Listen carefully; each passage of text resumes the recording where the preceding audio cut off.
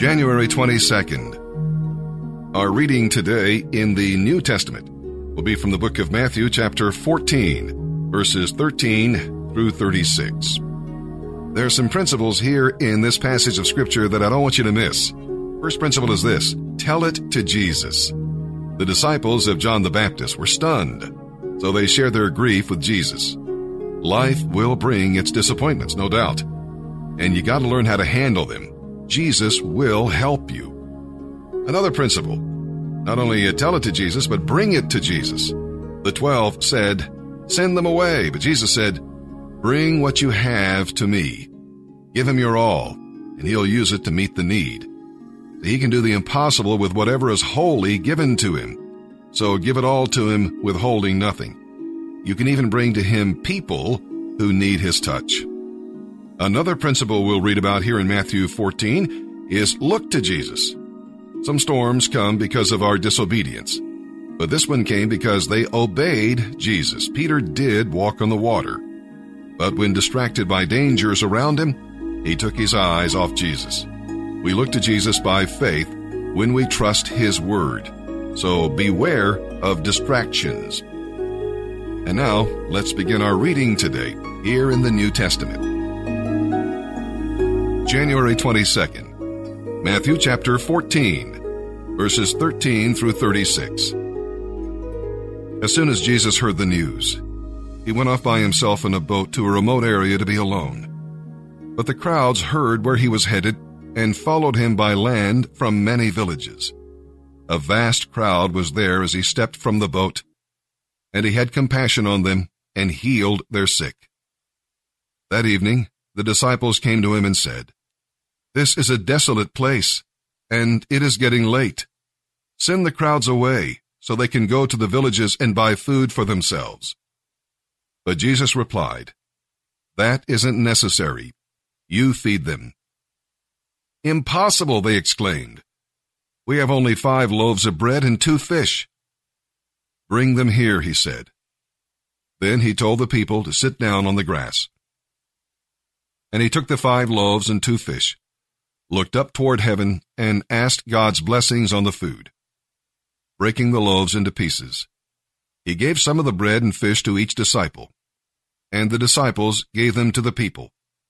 They all ate as much as they wanted, and they picked up 12 baskets of leftovers. About 5,000 men had eaten from those 5 loaves, in addition to all the women and children.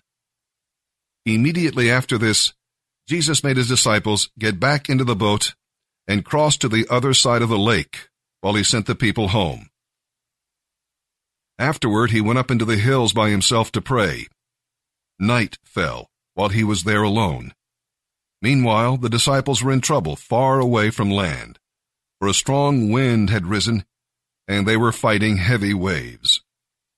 About 3 o'clock in the morning, Jesus came to them, walking on the water. When the disciples saw him, they screamed in terror, thinking he was a ghost. But Jesus spoke to them at once. "It's all right," he said. "I am here. Don't be afraid."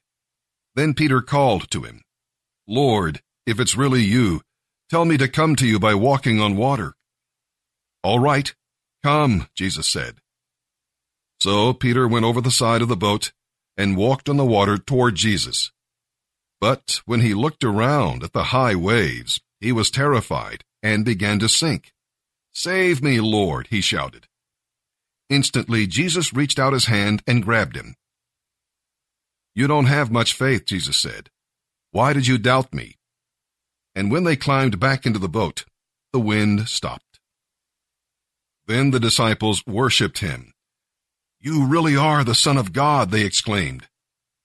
After they had crossed the lake, they landed at Gennesaret. The news of their arrival spread quickly throughout the whole surrounding area, and soon people were bringing all their sick to be healed. The sick begged him to let them touch even the fringe of his robe, and all who touched it were healed.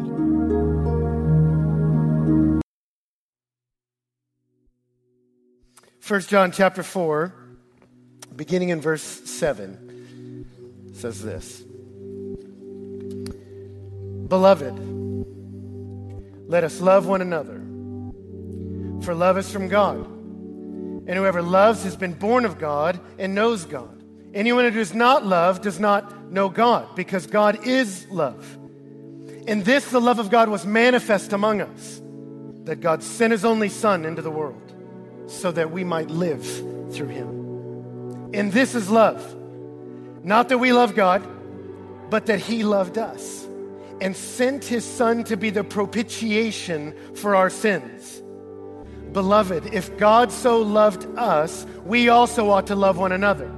No one's ever seen God, but if we love one another, God abides in us, and his love is perfected in us. By this we know that we abide in him and he in us, because he's given us his Spirit. And we have seen and testified that the Father has sent his Son to be the Savior of the world. Whoever confesses that Jesus is the Son of God, God abides in him and he in God. So we have come to know and to believe the love that God has for us. God is love, and whoever abides in love abides in God, and God abides in him. By this is love perfected in us, so that we may have confidence for the day of judgment, because as he is, so also are we in this world. There's no fear in love, but perfect love casts out fear. Fear has to do with punishment, and whoever fears has not been perfected in love. We love because he first loved us. If anyone says, I love God, hates his brother, he's a liar. For he who does not love his brother, whom he has seen, cannot love God, whom he's not seen. And this commandment we have from him, whoever loves God must also love his brother. 1 John. The word love is used 46 times in that book. 27 of them are in the passage we just read. There's one basic message tonight from John, and it's this. You are loved. And if you are in Christ, that means the most beautiful, powerful, majestic being in existence cherishes you. He knows your name. But my guess is I say that, and most of us in this room, if not all of us, would say, I know. Like if I said, hey, did you know God loves you? You would go, yeah, I know.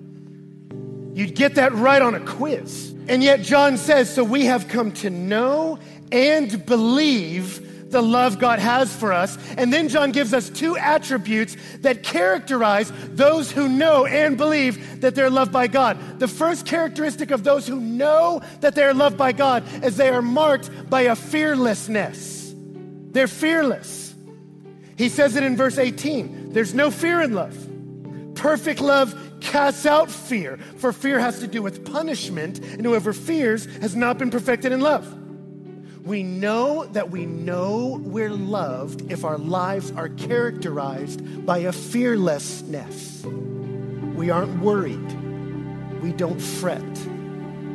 We're meant to have a wonderful confidence about us. And not only that, not only are we fearless, we're also free to love others, which is in a lot of places, but I'll just read verse 7. He says, Beloved, let us love one another, for love is from God, and whoever loves has been born of God and knows God. Notice he gives a command, love one another, and then he goes on, but he doesn't give an implication if you don't. He doesn't say love one another or else you're not going to go to heaven. He doesn't say love one another or else God is really going to get mad. He doesn't point downstream. He says love one another. Why, John? Because love is from God. And everyone who loves has been born from God. He points upstream. He doesn't say love one another or else you won't get X. He says love one another. Why? Because love is from God. And if you know God and are loved by God, the most natural thing to do is love. It's the most natural way to live life.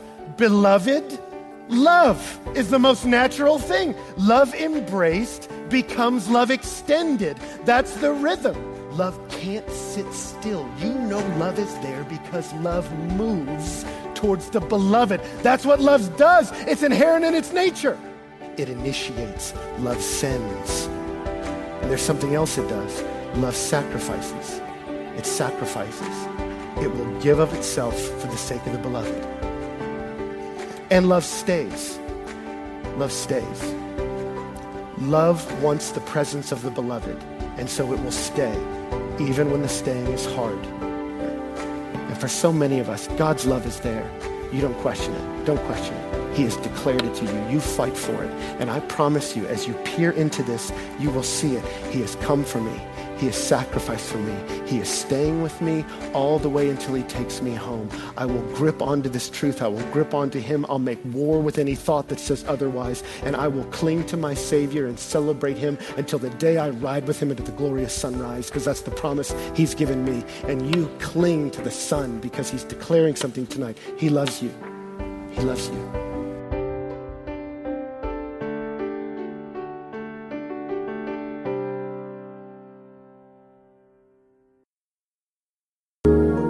Psalm 18, verses 37 through 50. We'll read about God's gentleness. God did many things to make David a great soldier, but his gentleness made David what he was. God was doing more than winning wars. He was building character. It humbled David to think that God would condescend to call him, equip him, and help him. We'll read about God's exaltedness. David did not take credit for his victories. No, he gave all the glory to the Lord. Whatever David had, God gave it to him. Whatever he was, God made him. Whatever he did, God enabled him. Blessed be the name of the Lord. Psalm 18, verses 37 through 50. I chased my enemies and caught them. I did not stop until they were conquered. I struck them down so they could not get up. They fell beneath my feet. You have armed me with strength for the battle. You have subdued my enemies under my feet. You made them turn and run. I have destroyed all who hated me. They called for help, but no one came to rescue them. They cried to the Lord, but he refused to answer them. I ground them as fine as dust carried by the wind. I swept them into the gutter like dirt. You gave me victory over my accusers. You appointed me as the ruler over nations. People I don't even know now serve me. As soon as they hear of me, they submit. Foreigners cringe before me. They all lose their courage and come trembling from their strongholds. The Lord lives. Blessed be my rock. May the God of my salvation be exalted. He is the God who pays back those who harm me. He subdues the nations under me and rescues me from my enemies. You hold me safe beyond the reach of my enemies. You save me from violent opponents. For this, O Lord, I will praise you among the nations. I will sing joyfully to your name. You give great victories to your king. You show unfailing love to your anointed, to David and all his descendants forever. Proverbs chapter 4, verses 11 through 13. I will teach you wisdom's ways and lead you in straight paths.